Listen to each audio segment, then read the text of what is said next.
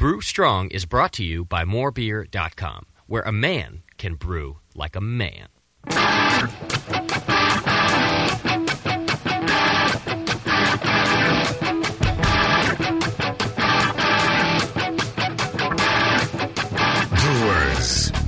it's time for the beer radio you've been looking for. This is the show that dispels myths, tackles the toughest topics, and makes no apologies for geeking out on beer.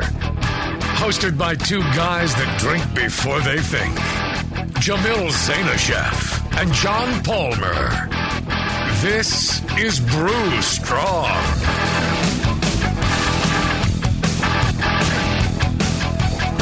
Hey, howdy, hey, my brewing brothers and sisters. Ahoy there, mateys. Ahoy there, mateys. Maybe nice, John. SpongeBob does it better. It's me, Jamel Zainasheff, and it's my good buddy, John the Rock Palmer, here on Brew Strong at the Brewing Network. Another fine day in the studio, and another fine show sponsored by our great sponsor, morebeer.com. If you get a chance, go by morebeer.com, www.morebeer.com, and they got all sorts of great equipment for your brewing needs. That's right. There are a bunch of good guys there and great customer service. Great customer service, yeah. Excellent people, and speaking of excellent people and excellent homebrew shops, after the conference, I went up to loaded up the family and the psychotic dog in the Pope the Pope mobile, and we pointed it north, and we're planning on going to like Canada. You have that plexiglass bubble on there, like yes. I stand up there, I got my Pope hat on, and people shoot at me, and they shoot peanuts at me. Yes, and we went up. And our plan was to make it to Canada, but there's so many great brew pubs, waterfalls, lighthouses, parks, just everything in Oregon. Oregon is a beautiful state, great people. We had just a wonderful time. And one thing that happened at the conference was I ran into this guy, Matt, one evening. I think maybe you and I ran him together, and he was talking about how they opened this new homebrew shop. And they were selling our Brewing Classic Styles book, left and right. And he said, everybody who comes in the shop, I tell them, this is the book you need to have. And you can actually get it from the Brewing Network store as well, signed by the authors. And I told him, I said, well, where's your shop located? He said, Klamath Falls, Oregon. I said, well, we're headed up that way for our vacation. And said, if, if our travels take us that way, I said, I'll stop by and I'll say hi. It'd be great to, see your shop, and, I can sign books and say hi and things like that. And, he's like, great, gave me his card. And I think, he's figuring, this guy's just like, blowing smoke and saying, yeah. Oh yeah, sure. I'll come by. If things work out, I'll come by. But on our trip back, I mentioned it to my wife, and she's like, "Oh, we need to go through Klamath Falls then." And she's great, and the kids are great. They're all like, "Oh, if there's something you want to see, let's go and do it." So on our way back, we were heading through Klamath Falls, and I emailed Matt there and his father Steve, and I said, I'm going to be there tomorrow in Klamath Falls, and I'd like to stop by and say hi. And I think they were shocked. They're like, hey, this guy actually is going to stop by. He said he would, but we figured he's just being nice. So I stopped by, and how nice for these guys. They got a small shop. They've only been in business a short while, but they went to the trouble of pulling together a stainless steel pot. They filled it with bottles and cans of some of the finest Oregon and outside Oregon commercial beers, and they put in some locally brewed root beer and cream soda for the kids, and they put in a bunch of snacks and stuff for the kids to enjoy. And when I got there, they presented me with this thing. They're like, "Hey, this is for you. We wanted to give you a gift and welcome you and all this." I thought that was really nice, and I'm like, "Well, I'll return the pot, after I'm done. I'll load it into the RV." They're like, "No, pot's for you too." So, nice stainless steel kettle Free there. pot on top of it? Not pot, kettle. Oh. Sorry. Great shop anyway. Yeah, exactly. But, and Matt's there. He's one of the guys in my brew club, right. Crown of the Valley. And I tell these guys, it's like, really honestly, because I know people in the industry. I know Jamil, and so that's why I introduced you to him. Because the guys in my club, they don't believe you know me. Actually, yeah. You're just faking it to kind of like sidle up to me. Oh yeah, yeah. I just think I'm in the upper echelon. That's right. But it was just wonderful. I stopped by the shop. A few of the customers stopped by. I took some pictures, hung out and chatted a little bit. Signed some books, and then we went over. I took the RV over to the KOA and got that set up, and then we went to Mia and Pia's. It's like a brew pub pizza place. Just fantastic pizza. Met the brewery owner, and then they got like a sampler of 12 beers there. Very difficult to put on and keep 12 beers. We sampled all those. Yeah. We had a few pints. We talked. A bunch of people showed up, and we sat there and really enjoyed it. And I'll tell you, my family hung out, and it wasn't the most fun for me. Although Mia and Pia's had internet access, so my kids went and got their laptops, and they were fine. But we hung out and just had a great time, and I love that sort of thing. These are these guys are the same as me, and we enjoyed talking about the same thing. So it was a lot of fun. I really appreciated that, and them being there and inviting me by and getting a chance to meet people up there. It was a wonderful time. I really, really enjoyed that. I bet that was, yeah. Yeah. Well, and now down to business. Justin, what kind of question do we have for Brew Strong today? All right, today's an interesting show, and Steve has written in to ask the question about Brew Strong. So here you go, guys. Hey, Jamil and John, this is Steve from Bangor, Maine. Right now, I'm a partial mash brewer, and I'm currently building my MLT to go all green. Think you guys can iron out some questions for me about sparging? I want to understand all my options. So what kind of sparges can I do, and what are the advantages of those sparges? There's some difficult to do and some easier that I can do. Any help would be greatly appreciated. Love the show. Thanks in advance for all the help. All right. So, let's start off right at the beginning, John. What is sparging? He talks about sparging, Okay. Sparging, I believe, comes from the German word to sprinkle. And so what you're doing is you're in essence, you're rinsing the grain bed. You're trying to introduce more water on top of the grain bed to rinse retained sugars out of the grain bed and get them to your brew kettle. Typically, if you talk about historic brewing practices, you'll hear terms like first runnings, small beer, second runnings, and when you first drain the wort from your mash tun, that's your first runnings, and you'll have a pretty high gravity, around 1070, 1080, depending on your water to grist ratio. And the types of sparging you can do, you got continuous sparging, where the amount of water you add to the grain bed equals the amount of water that you remove from the grain bed. In equals out.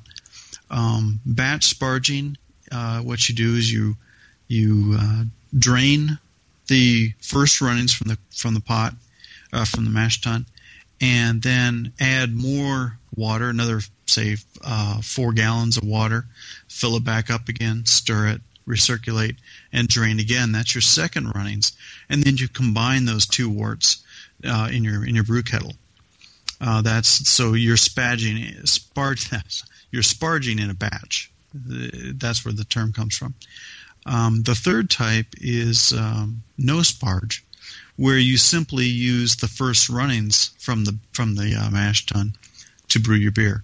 If you're trying to brew a small beer, or like a 1040 or 1050 gravity beer, then you're going to want to dilute those first runnings in your brew kettle, or you can dilute the after the mash is complete, you can dilute the wort in the mash tun and then drain it all to your boil kettle that way to get a lower gravity than 1070.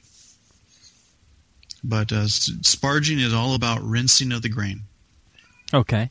So there's continuous sparging, which other people call, some people call fly sparging, kind of on the fly, where you're going, you're draining it and adding water at the same time in the same rate. And then there's the batch sparging, where you drain it all, you add more water, you drain it all again, and then no sparge, where you don't do any of that, where you just drain it and then add water to the kettle, and to get you to the right gravity. Is that correct? Right. Okay, so that's right. So how are these difficulty-wise? What's the difference between these? What's the easiest? If I'm just starting out, what should I tackle? Well, I think most beginning all grain brewers are doing it in a cooler, in a cooler mash lauter tun, where they've got a 10-gallon or 15-gallon cooler with a false bottom or a manifold in the bottom of it, and that a cooler is nice because it helps you retain the mash heat, and you conduct your mash. It holds the heat well. You drain out your first runnings. Then you batch sparge with another volume of water. And if you've only got like one burner, you can heat up this extra 4 gallons of water while your mash is going on. Pour it all in at once, stir, recirculate, get the wort homogeneous there, and then drain your second runnings. And that's pretty easy for a beginning home brewer, because they don't have to worry about inflow and outflow rates. They don't have to worry about ladling in a little bit at a time, which is one way to conduct a continuous sparge, using a quart pitcher or something. So I think batch sparging is probably the easiest way to get started, but fly sparging is certainly not difficult. Mm-hmm. Mm-hmm. Okay, and then which one requires the most equipment as far as that goes? Well, I think fly sparging requires more equipment. It helps when you're fly sparging to be able to put your hot liquor tank above the mash tun and allow and have a ball valve on the side of the kettle or something, so that you can gravity feed water to the top of the mash tun and gravity feed your wort from your mash tun to the boil kettle. And that's a lot. You'll see a lot of all grainers have a 3-tier gravity fed system set up like that, or you can use a pump, or a brew tree or brew stand, to accomplish much the same thing. But fly sparging really, it works more elegantly if you've got a means to set a flow rate of water into the mash tun and set a flow rate out. Then you can just kind of stand back and monitor it. But it does require additional kettles to do that, and maybe a pump and so on. Well, and what I have is a pump, and then a ball valve, and then a float switch that turns the pump on and off and keeps the level of water above the grain bed at a consistent level. And it's great. I set it, I forget it, I walk away. Now, float switches are nice. Yeah, and the interesting thing is, you don't even need a ball valve. One of my great friends, Dave Sapsis, who taught me a lot about beer appreciation and things like that, he has the most Belgian of equipment. It's like used to be half of a barrel. So it's this wood mash tun with a piece of window screen at the bottom held down by rocks, and then a piece of copper tubing shoved through the side wall, and then a piece of plastic tubing coming off of that. He actually controls the flow out from the mash tun with a binder clip, one of these large binder clips, and uses that to control his flow rate. So it doesn't need to be as complex as a pump or some float switch and all that fancy equipment. It could be something as simple as that. All right, so what we should do is take a quick break, and when we come back, we'll kind of get into more of the equipment and efficiency and things like that. Back after this.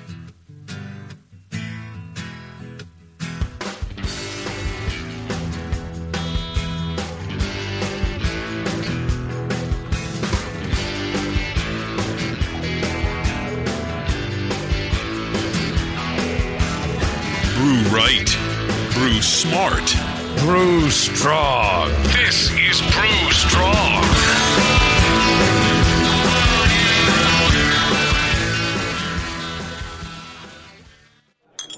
That was a good club meeting. Hey, later.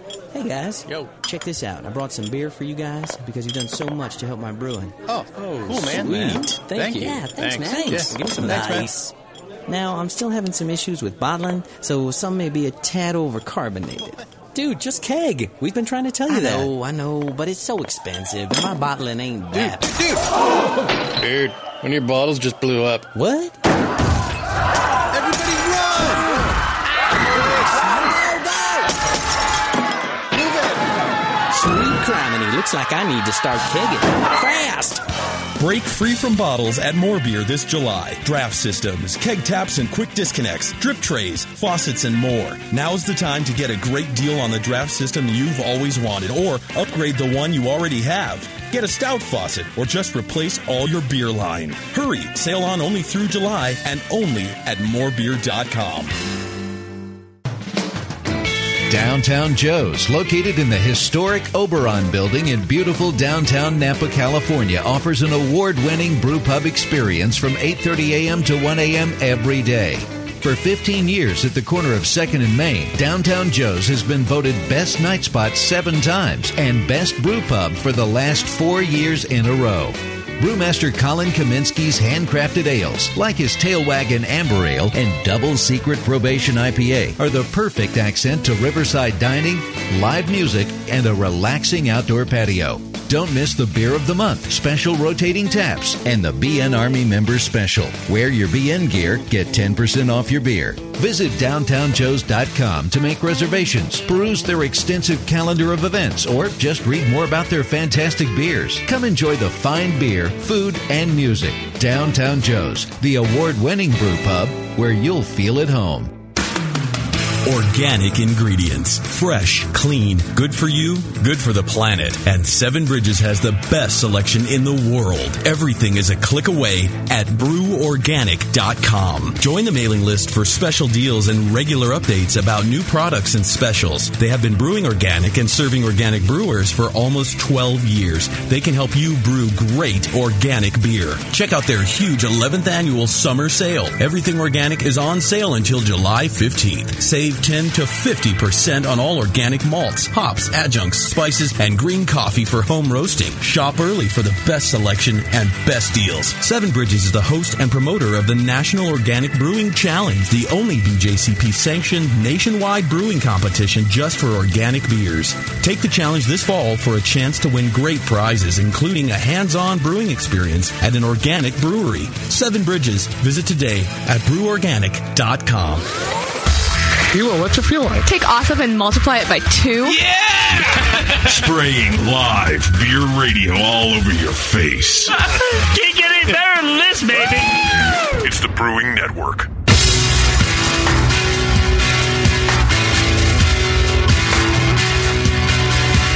Like the Lance Armstrong of the beer world. Except for that nut thing. This is Brew Strong. How about that Lance Armstrong, huh? Yeah, taking another one. He's doing pretty darn good. Yeah. Even with that nut thing, he's doing all right.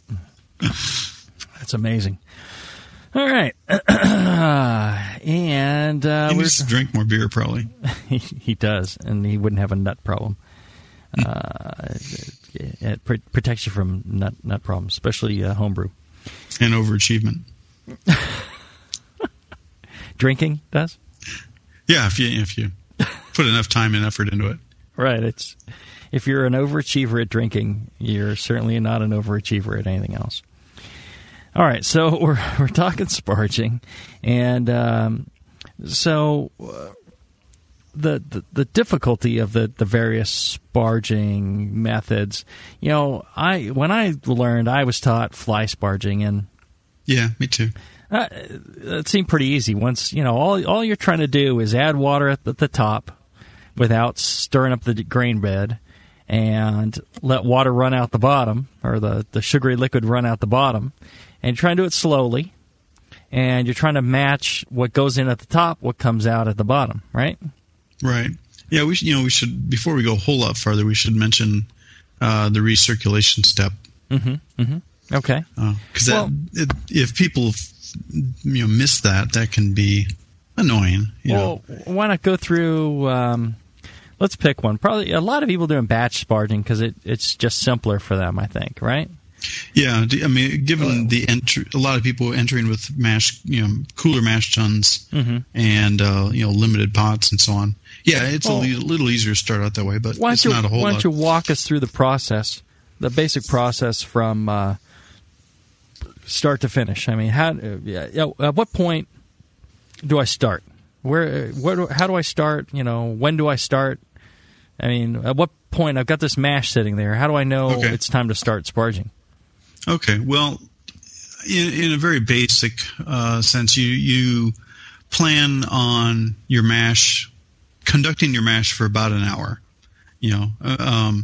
Half hour is the time range of when the mash is probably done converting the starches to sugars. Hour just gives you a little extra time. Sometimes you can go longer, but usually not necessary.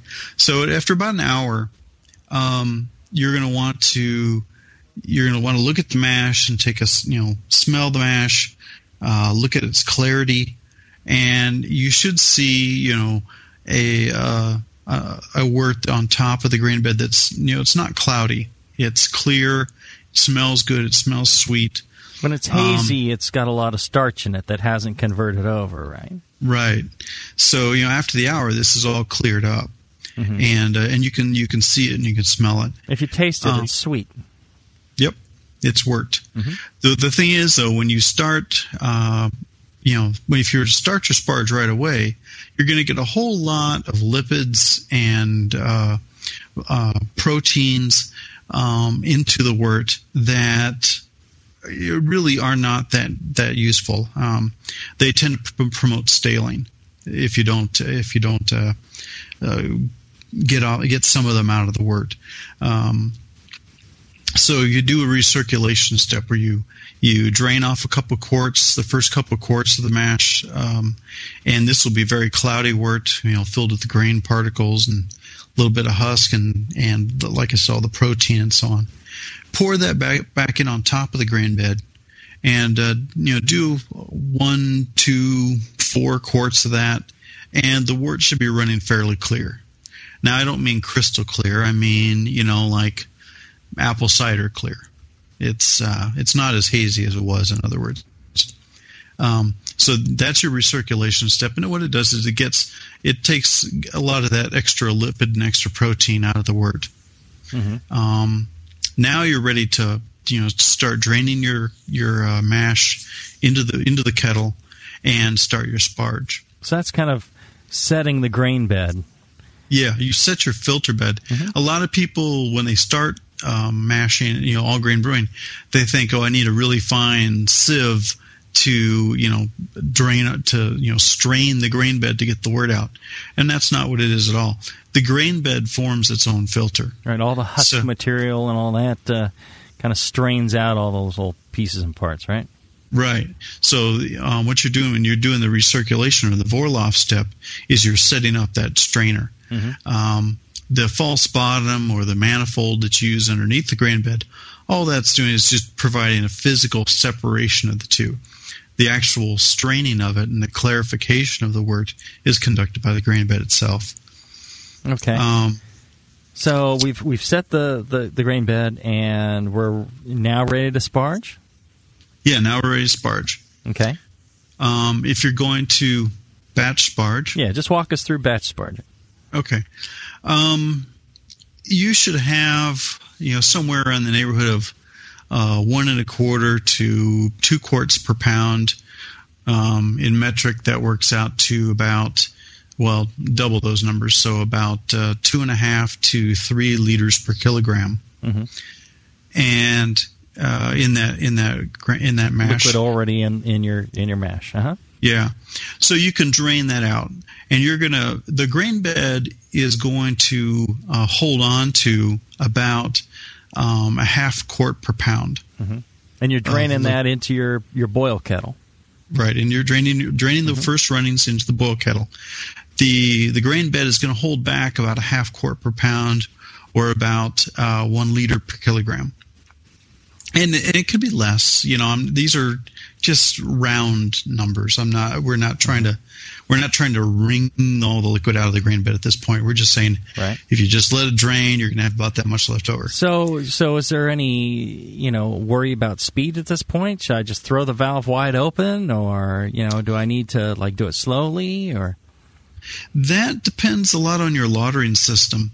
And while I don't know that we want to get too deep into lautering systems at this point, a false bottom provides a lot of open area, a lot of suction power, if you will. If you open up the drain valve all the way, you can tend to compact the grain bed because of all the water rushing towards the drain. Mm-hmm. And that is what is known as a stuck sparge. Mm-hmm. When you compact the grain bed, and the wort won't flow. You'll see your outlet just dwindle to a trickle. You could pour more liquid on the top of the grain, and it just sits there. It won't go anywhere.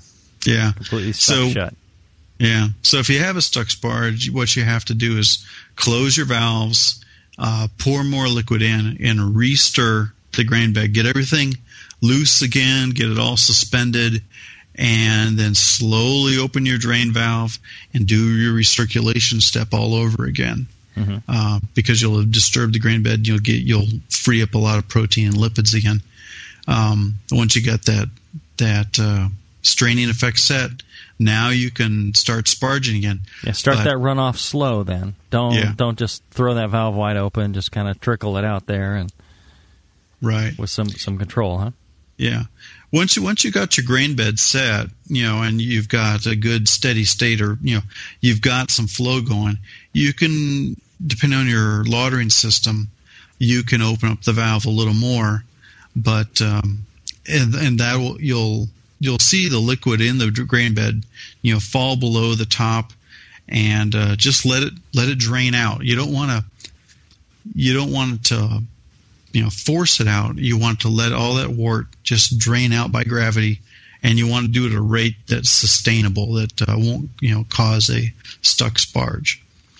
That'll be your first runnings, and you can do the calculations, but you should get out of, let's say, 4 gallons of water going into the mash, and 10 pounds. That's 1 1/4 per pound, 2.5 gallons. So you'll get, is that right? 1.5 gallons. You'll get about 2.5 gallons of wort out for your first runnings. If you're trying to go for a standard 5-gallon batch, you're probably going to want about 6 gallons, or maybe 6.5, 7 gallons of wort in your boil kettle, and so you're going to want to add another 4 gallons of water to the grain bed. Re-stir it up, get it loose again. What you're doing now is you're dissolving the leftover wort that's in the grain bed, dissolving that into the water that you've added, and now you're going to do your recirculation step again, and then drain out the second runnings into your brew pot. Now, this sparge water that you're adding, is this special in any way? I mean, is it just tap water, run it in there with the hose, or do I need to, what needs to be done to that sparge water before you can use it to rinse the grains, sugar out of the grains? Well, I'm tempted to spin you a tale of elephants and virgins and so on, but no, just give us the answer. Yeah, really, you don't need to do anything. Just get hot tap water, or hot brewing water, dechlorinated. Dechlorinated is a really good idea. And ideally, it's around 170 up to 173 was always the thing I was taught. Yeah, you don't want it to be boiling hot because then you will run the risk of tannin extraction from the grain husks. Mm-hmm. So hot but not boiling. 170, 175, that ballpark is good. Mm-hmm. You'll add that water, that's your sparge water in. You can pour it in because you're batch sparging, re-stir to get everything homogenized, recirculate, and drain again, and that's your second runnings. And now you should have 6.5-7 gallons in your brew pot of wort that is probably about a 75% efficiency. Mm-hmm. And you're off and running. All right. So fly sparging is pretty much the same thing, except you do the recirculation step where you set your grain bed, and then you open the valve and water's coming out, and you just pour in, instead of pouring in all the water at once, you just pour in little amounts of water. You keep like an inch or so on the top of the grain bed. And you just keep the top of the grain bed wet. And it used to be, the theory was, well, you're protecting the grain from oxygen and any sort of oxidation that might produce a staling effect, hot side aeration. And we know from our hot side aeration show that that's really not going to be a problem at all. But people will put like a plate on the top of the grain bed and pour the water on that so it doesn't disturb the grain bed. Really, you can disturb the top if you've got a foot deep grain bed. You can disturb the top 8 inches. It doesn't make a difference. It's just fine. So that's really the only difference now. So it's pretty simple. The thing that I also, you were talking about there. Let me get back to that later. But all right, so that's fly sparging. Okay, you described batch, and fly sparging is very similar. You don't have two recirculation steps. You don't stir up the grain bed or anything like that in between. Right. And then the no sparge is really just batch sparging, again, with adding water directly to the kettle to thin out those runnings, or starting with a looser mash. Right. You can do it two ways, but but you're essentially correct in that the gist of it is that you're only doing the one recirculation step and draining first runnings only. Mm-hmm. Now, as I said, depending on your grist ratio, your first runnings are in the neighborhood of 1070 to 1080. And if you're trying to brew a 1050 or a 1040 or 1060 beer, you're going to need to dilute that. And you can do that dilution either before the sparge or after the sparge. Doesn't matter. It all amounts to the same thing, the same volume in the boil kettle. It depends really more on what size cooler you have. If your cooler can accommodate, the extra water up front, probably get a little more efficiency out of adding the water to the mash. Yeah, it's probably a little more efficient. But one of the things that is important about no sparge brewing is the quality of the wort that's coming out is said to be of a higher quality. It's a little bit richer. Yeah, a little richer flavor. Mm-hmm. And as you sparge, you tend to draw out more tannins, more silicates. In some cases, you can call that the graininess or a grainy character from the beer, in the beer. In other cases, you'll call that an astringency. Mm-hmm. Depends on the degree to which you're doing it. But if you try for like 95% efficiency, where you've wrung every last bit of sugar out of a grain bed to get your boil kettle volume and so on, get the maximum efficiency, you're going to notice a grainier, huskier, little drier character in that beer than if you had only tried for, say, 75% efficiency and not wrung every last bit of wort out of the grain bed. You're going to end up with a little richer, mellower, beer, a little more rounded character. Well, it's one of the reasons I always, I target around 70% because I don't want to push it that far, and grain's cheap, and I want the best beer I can make. Here's one question for you. All right, so we talked about when we start, and we talked about the process. How do you know when to stop? Good question. When you're fly sparging, the old rule of thumb was stop when you're around 10-12 gravity. If you look in Malting and Brewing Science by Briggs et al. Like 2 to 3 Plato. Yeah. Even 4 Plato, there's a graph in there that shows that 4 Plato is when, at least in one experiment, this is the kind of key here, one experiment they did where in a graph that they published in Malting and Brewing Science, you see the silicates and the pH rise significantly when you got down to about 4 Plato. 4 Plato being about 10-16 gravity. Now, that's that one data point, or at least that one graph that we're talking about. You can go farther. You can go down to 10-12. You can go down to 10-8. But as I said, the more you sparge, the more of a grainy character you're going to start imparting to the beer. And so, taste what you're brewing and use that knowledge to help you adjust your process. So how do you know when to stop? Well, I try to plan when I'm devising recipes and planning out my beer. I want to hedge my bet. I want to put in more grain.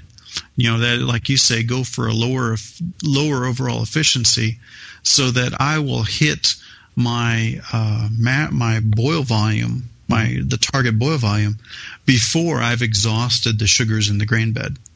I'm going to leave maybe a gallon of good sugar behind, but that's okay. That's a little lower quality wort. It's what they used to call, second or third runnings, small beer, is table beer and so on. If we're trying for real beer quality and richness, it's okay to leave those last runnings behind in the mash tun. Right. And so you stop when you get to your target boil volume. That's the way I do it, and I really like it because you get to a volume, you can see it, you know what the point that is.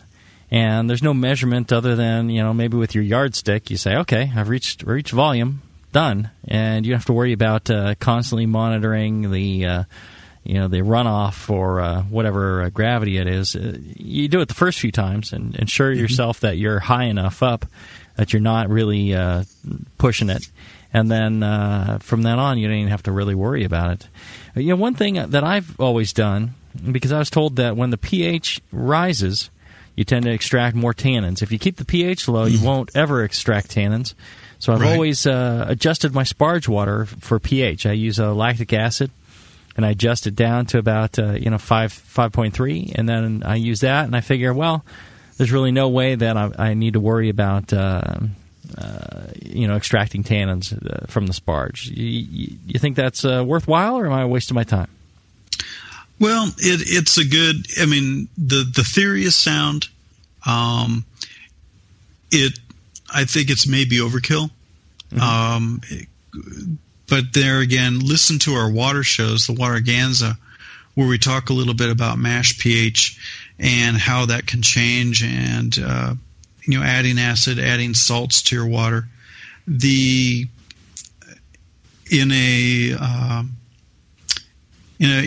a mash that where we've tuned it and we've planned that recipe to about 70, 75, 80% efficiency, there's going to be enough sugar left behind in the grain that the pH rise isn't going to happen. Where there's enough buffering capacity in that grain bed that a pH rise is usually not a problem. Now, if you have highly carbonate water, or alkaline water as we call it, where the pH of the water is, well, you'll see it around 8.5 or 9. But like we've said, that's a ratio kind of number. pH is an indicator. What you need to look at is the total alkalinity of the water.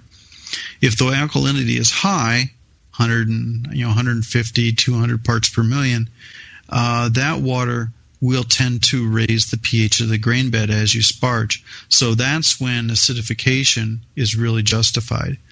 If your total alkalinity is less than 150, or say down near 100, then if you plan on 75% efficiency, I don't think you're going to have a problem with pH rise and tannin extraction in your grain bed.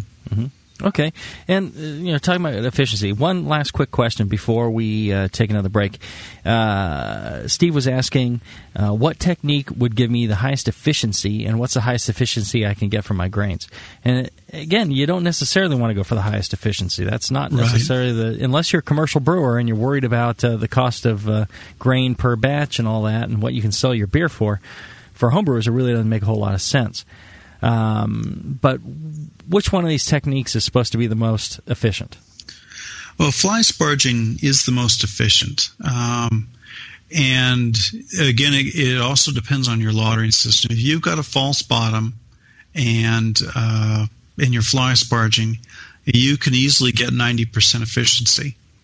If you really slow down the inflow and outflow rate, where I forget what the number was. It was like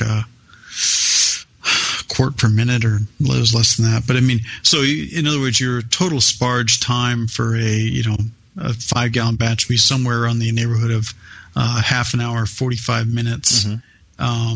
You can get up to 90% efficiency, where you can almost see the concentration gradient in the grain bed, and the water just flow through. But you don't even really want to do that. No, you really so in actuality, really don't want to do that. Any of these techniques is fine. Batch sparging may be a little less efficient, but it's perfectly good for what we're trying to do. We're not trying to milk every last bit of sugar out of those grains. Right. We're just trying to make great beer. So batch sparging will do that. No sparging will do that. Fly sparging will do that. Right. However, if you're getting 50% efficiency, that I would say that there's room for improvement. Right. Yeah, if you're below, I think the BYO articles that you and I write, we're told to assume a 65% efficiency, right? Mm-hmm. So if you're below 65, I'd say work on it.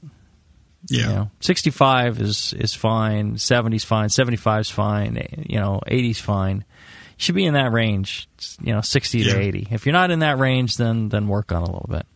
And well, why don't we take a break, and when we come back, we'll talk about what kind of false bottoms, bags, filter pads, whatever you put at the bottom to kind of straighten this stuff out. Back after this. Okie doke.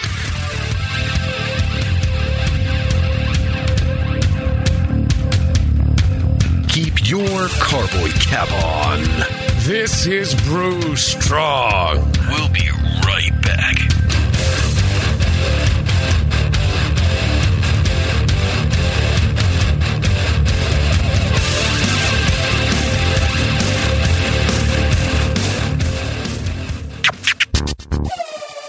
Nico, listen, our lawyers said that we had to do this for 1 hour, and after this, we don't have to talk to each other for 3 more months to the next meeting. Kids, come on, let's get out of here. I'm supposed to have more lines. I'm the professional.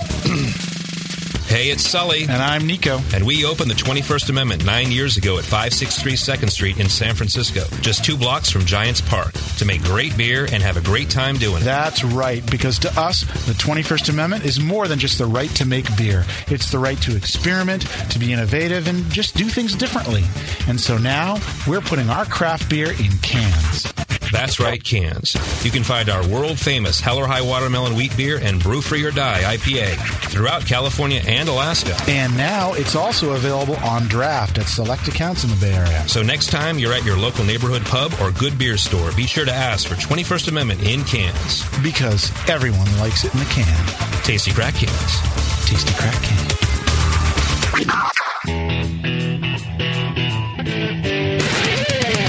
White Labs, your source for maltose mowing monsters, announces the White Labs Platinum lineup for 2009. Looking for out-of-the-ordinary yeast to make the best beer possible? The Platinum strains from White Labs are only available for a limited time and make your homebrew stand out. Through February, find Australian Ale, Essex Ale, and Dusseldorf Alt yeast. March and April, it's Nottingham Ale, Abbey 4, and Mexican Lager yeast. And May through June, don't miss Premium Bitter Ale, Belgian Wit 2, and Belgian Bastogne Ale yeast. Keep up with all the great yeasts in the White Labs Platinum program at whitelabs.com, where you can also join the White Labs Customer Club. Brew with the freshest and most unique yeast with the White Labs 2009 Platinum strains. White Labs. It's all in the vial. In the past year, the Brewing Network has been able to add 2 new shows, expand our studio capabilities and quality, and bring more beer information home to you than ever before. In no small part, this is due to subscribers like you. Thank you from all of us at the Brewing Network. Without your monthly support of any denomination, we could not bring you the very best in live beer radio like Can You Brew It, Brew Strong, and the Sunday Session. Haven't signed up yet? Join your fellow brewers in the BN Army. Sign up today at thebrewingnetwork.com for a recurring donation as little as $2 a month. Besides all the great live radio you'll support, every subscriber is automatically entered in monthly raffles for amazing brew gear like a conical fermenter, a temperature control system, or your own draft setup. Become a part of the BN Army today. You're listening to the Brewing Network.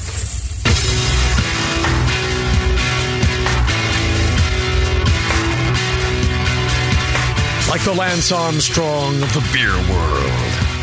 Except for that nut thing. This is Brew Strong. All right, we're talking Sparging on the Brewing Network. Brew Strong. All right, so John, just before the break, we were talking about, I don't know, something about Sparging. Yep. The beer's good tonight. We're kind of going to get into the equipment. False bottoms, manifolds, bags, filter pads. I've seen them all. The Charlie Papazian Zap Pap thing where you got a plastic bucket inside a plastic bucket and you drill a billion little tiny holes in it. Mm-hmm. So all those things work, I know, but why would I choose one over the other? What's the reasons for doing a false bottom or a copper manifold or a PVC manifold or I think it's really bag or for home brewers. It boils down to convenience. You know, what's the most convenient for you? Mm-hmm. And that might be cost, right? Right. It might be cost. It might be availability. It might be, it might be an inspiration you had, or seeing a friend's system that you want to copy, or seeing on the internet that you read about and you want to copy. There's really 2 kinds. Three. Okay, 3 kinds. No, 4. Yeah, really. There's the false bottom, which is the most uniform in terms of, you're presenting a uniform, homogeneous area for draining across the entire grain bed. Mm-hmm. And that could be little holes in a piece of perforated stainless, or it could be that triangle steel that's put into slots in a pro system. Anything perforated like that across the entire surface. Yeah. The Phil's false bottoms are real nice. I mean, they're a perforated, plastic sheet. Mm-hmm. They fit well in the round coolers. Although it doesn't cover the entire bottom, does it? No, but you cover most of the bottom and you're there. Mm-hmm. Same with if you, in a Sankey keg or a converted keg, if that's or a brew pot, if you're mashing and lautering one of those, get a false bottom that covers 90% of the bottom, and you've got a very uniform system. I'll tell you, our great sponsor, More Beer, they actually have those false bottoms, not in plastic, but they have them in stainless. Those little domed false bottoms, they got them actually in stainless, so you can pick that up at morebeer.com. Good stuff. Anyways, continue. And a false bottom is real nice for, like I said, getting a real uniform rinsing of the grain bed and a real uniform collection from the grain bed. The danger, as I mentioned earlier, is that if you open the valve wide open, you also have a lot of area to pull water from the grain bed with, and you tend to compact the grain bed. Now, if you go to the second system, which is a slotted pipe manifold, you can have a single pipe running down the length of your grain bed, and that'll work.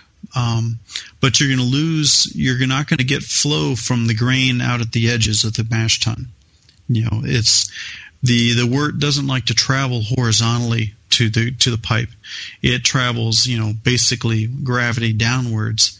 And I've done studies in an aquarium with food coloring that show me that you get like a 35, 40 degree gradient, convergence coming to that single pipe manifold. If you put more pipes on the manifold and to cover more of the grain bed area, then you will rinse more uniformly, and you can approach a false bottom in terms of efficiency, in terms of uniformity of rinsing of that grain bed. The other type of manifolds, or the Sparging system or lautering system, is what's called like a bazooka screen, a stainless steel screen, stainless steel mesh that forms a single tube or a single ring that you drain from. And there again, the same hydrodynamic laws apply, where you're going to get convergence of flow, angling of flow to that collection area, and you may lose out on rinsing the grain out at the sides of the cooler or your whatever your mash tun is. But you can still easily get 70% efficiency out of a system like that, out of a single pipe or a single screen. You can get 70% efficiency. Mm-hmm. Well, and how about I've seen people use those large nylon painter's bags. It's a mesh bag that fits like inside a bucket. I've seen people use the Zap Pap thing where they drill a bunch of holes in one bucket and stick it inside another bucket. And then also I've seen what's essentially filter pads, and they lay a single pipe down in the bottom, and they put a filter pad over the top of it, filter pad that fills the entire mash tun, and then the grain sits on top of it, and you get perfectly crystal clear wort out of it. Yeah. A friend of mine and I years ago did a study where if you look in the appendix of How to Brew, you'll see different manifold systems and comparison of different lautering systems. And we figured out that if you simply drilled a hole in the side of the bucket, and in other words, you didn't have any kind of screen or anything at all, you simply collected all the wort from a hole in the side of the bucket, you could get 55% efficiency out of that. Mm-hmm. So the more you do to distribute your collection area, the more you'll improve on that. Now, if you use a grain bag system with a wort collection tube underneath that will work very well if you have a way of unrestricting the flow. That is, holding that grain bag above the tube so that you have better ease of flow underneath the grain bag than you do inside the grain bag. If the grain bag, in other words, if the grain bag is sitting flat on the bottom of the bucket, and this tube just goes, is resting on the bottom of the bucket also, and the grain is, has flattened itself and flattened the bag out, so, kind of contouring itself to that tube laying on the bottom of the bucket, you're going to get essentially that 55%, because all the flow has to converge through the grain bed to get to the opening of the tube.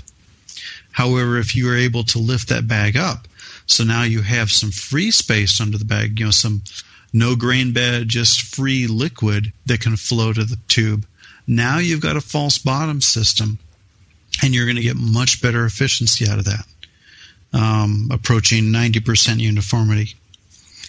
So that's the caveat to using the screen bag approach. Is you want to unrestrict that flow to your collection tube. Okay. One last equipment question before we turn to questions from the chat room. How big a mash slaughter ton do you need in order to sparge, say, 20 pounds of grain? Like your average 10-gallon batch of average beer. Oh gosh, I've got equations on how to brew to address that. But for a standard 10-gallon GOT cooler, these round beverage coolers that you see in Home Depot and so on, these orange cylindrical 10-gallon coolers, I believe you can fit about 40 quarts. That's an average one. Yeah, right. I believe you can fit 18 pounds of grain in there at I think it's 1.25 quarts per pound. So that'll get you up to about 1075 in terms of gravity. Yeah, I've got about a 14-gallon mash tun, and I can put about 30 some odd pounds of grain in there before I top it out, and that's enough to do. I can do box and stuff. 10 gallons of Bach type of thing with that. So it's about 10 gallons get you about 20 pounds. It's close, right? And you can always top up with a little DME. Keep yourself do like Mike McDole does, Tasty McDole. Have yourself a bag of DME, the ultralight DME, dry malt extract, and then if you find yourself a little short or your recipe requires more than your mash tun will hold, just add the DME in place of some of the base grain. Just add it to your brew kettle and dial yourself in just off of that, and you're fine. You're really not going to notice a whole lot of flavor difference. Right. Anything else you want to add about sparging before we hit the chat room here? No, I think that covers all the things I had in mind. Okay. So let's see what some questions are. All right. Chat room's hanging out. They've got a couple quick questions. First one for you, Palmer. It's about your book. You know that one you wrote, How to Brew? Yeah. I don't recall. Yeah, it's that one. Jay-Z doesn't remember it. No, Wood's in the chat room, and he says, hey, I used those 10-gallon orange coolers and batch sparge on a B3 1550-esque rig with a pump and a false bottom. So, Palmer, if I take out the false bottom and replace it with a stainless braid, like is in your appendix, can we batch sparge then? Yes. Well, you can batch sparge with that false bottom, too. Yes. Well, they do, right. Yeah. I think he's just thinking about replacing it and wondering if he can keep batch sparging. Oh, huh? Yeah. Yeah, you can. The one caveat with stainless steel braids is you want to make sure they don't collapse. Okay. Because if they collapse, then you really restrict flow, and you want them, when you're stirring your grain and so on, and that braid's down the bottom, you don't want to catch it with the paddle and rip it off the spigot, the pipe. Because that's happened to me, and that's annoying. So really, you hate to rip your spigot off your pipe. Yeah. It kind of sounds like a downgrade to me to replace the false bottom. I would stick with the false bottom. The false bottom's better. Yeah. Yeah. I'm sure. Does he say what his problem is with the false bottom? Well, I think he's wondering about efficiency, and I don't know that he's having a problem with it, but his follow-up was, if we did replace it and then we could batch sparge with the stainless steel, what would the efficiency look like? He says right now they're getting about 74.5%. Efficiency will go down. He says they're getting 74.5% fly sparging. Yeah. Efficiency will go down. Okay. They're going to have lower efficiency. Okay. Yeah. You can easily, like I said, you can easily get 90% efficiency fly sparging if you slow down. If you're getting 75% right now, that's fine. Haven't I heard you say that's fine, Jamil? Yeah, why change? Yeah. I would stick with what you have. the braid really isn't going to buy you anything. Maybe they're concerned about foundation water but if they're getting 75% now, they're good. But even that foundation water is really no problem. Okay, so foundation water is that water that's beneath your false bottom, before the grain. So you got your bottom of your mash tun. You've got a plate. Underneath that plate, on mine it's only like 3/4 of an inch, half an inch high. So the water underneath there is foundation water. On the more recent More Beer systems are like an inch and a half high. That water is really no problem. Don't even worry about that. You don't even count that into your calculations. Just leave it in there, and you do your mash. When you go to sparge, nice slow, steady sparge, all that water underneath there, it's got the sugars in it. It'll run out, and it'll eventually get replaced with the thinner sparge water sugars. So not a problem. Slow and easy, and false bottom should work quite well. Mm-hmm. All right, and last question from the chat about this tonight is Bike Foolery is in the chat room, and he wants to know what you two think about the brew in a bag technique, where he says it's a very thin mash and there's no sparge. Have either one of you used this? Do you have any thoughts about the brew in a bag technique? I've used it or trialed it, and it works. There's I've talked with a lot of brewers in Australia that use it.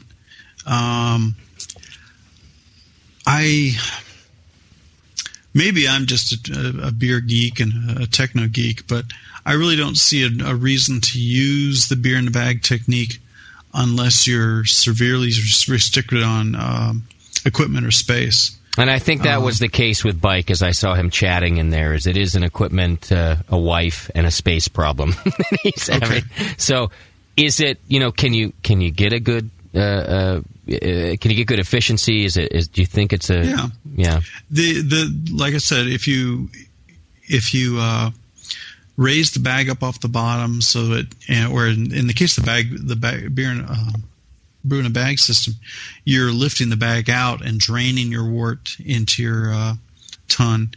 And people have expressed concerns about the lack of the Vorloff step, extra lipids in the beer, extra protein in the beer, potential oxidation of the beer. A good, healthy, vigorous fermentation is going to clear up any worries you have of hot side aeration and oxygen before the boil at that stage.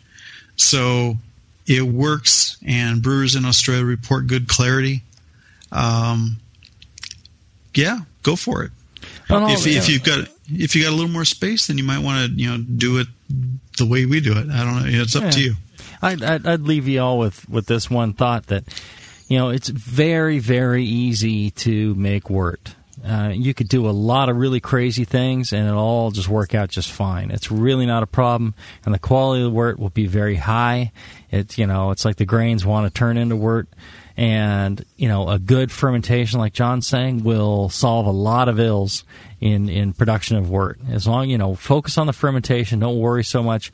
If you're looking at buying equipment, buy it to control your fermentation, like fermentation temperature, which we're going to talk about in the next show. And that's a good point. If you're listening live, stay tuned. You'll get to hear about controlling your fermentation temperature. Not necessarily why, but how you go about it. What's all the tricks and techniques for getting good fermentation temperature control. So let me kind of recap here. Sparging is rinsing the sugars out of the grain into the boil kettle, and that's what your yeast are going to ferment. So it's an important step. But there's several methods: fly sparging or continuous sparging, batch sparging or no sparging, and all of them work just great. You don't have to really worry about which one you do. Do whichever one's most comfortable for you, because you really don't have to worry about efficiency. Efficiency, as long as you're in that 60 to 80% range, you're good. It's not a problem. If you're outside that range, then maybe it's an issue. So it's a big juicy target there, and most of the techniques you'll use will get you in that range, and you'll be just fine. You could use any number of pieces of equipment. The more like a false bottom your equipment is, the higher the efficiency you can get. The slower you go, the more efficiency you get. Again, efficiency isn't the end-all, be-all. It's really, about work quality. You want to stop when you're, before you get to a certain level as far as the remaining sugars. 3-4 Plato, and you're fine. You recirc before you start, and then you slowly run the wort out. It's going to take you maybe half an hour to an hour for a 5 to 10 gallon batch. And let's see, pH, you can adjust the sparge water, might be overkill. Temperature, you're going to be around the 170 range if you can. It just helps things be more viscous and flow more easily, and it's easier to rinse the sugars out if you have the water hot. But, if it's just warm water, that'll work too. Other than that, you don't need any adjustments on your water. And if you get a stuck sparge, if you're running it out too fast, stop, close the valves, if everything stops running out, and, stir up your grain and, recirculate again, and you'll be just fine. You'll be off and running again. So sparging really isn't that difficult, and it's very similar to steeping grains, the mash. So if you haven't gone all grain, and you're interested in it, and you got the space and the time, it can be a lot of fun. And it's really not difficult at all to make a good wort from the mash. And like I said, we're coming up on another Brew Strong show where we're going to talk about fermentation temperature control.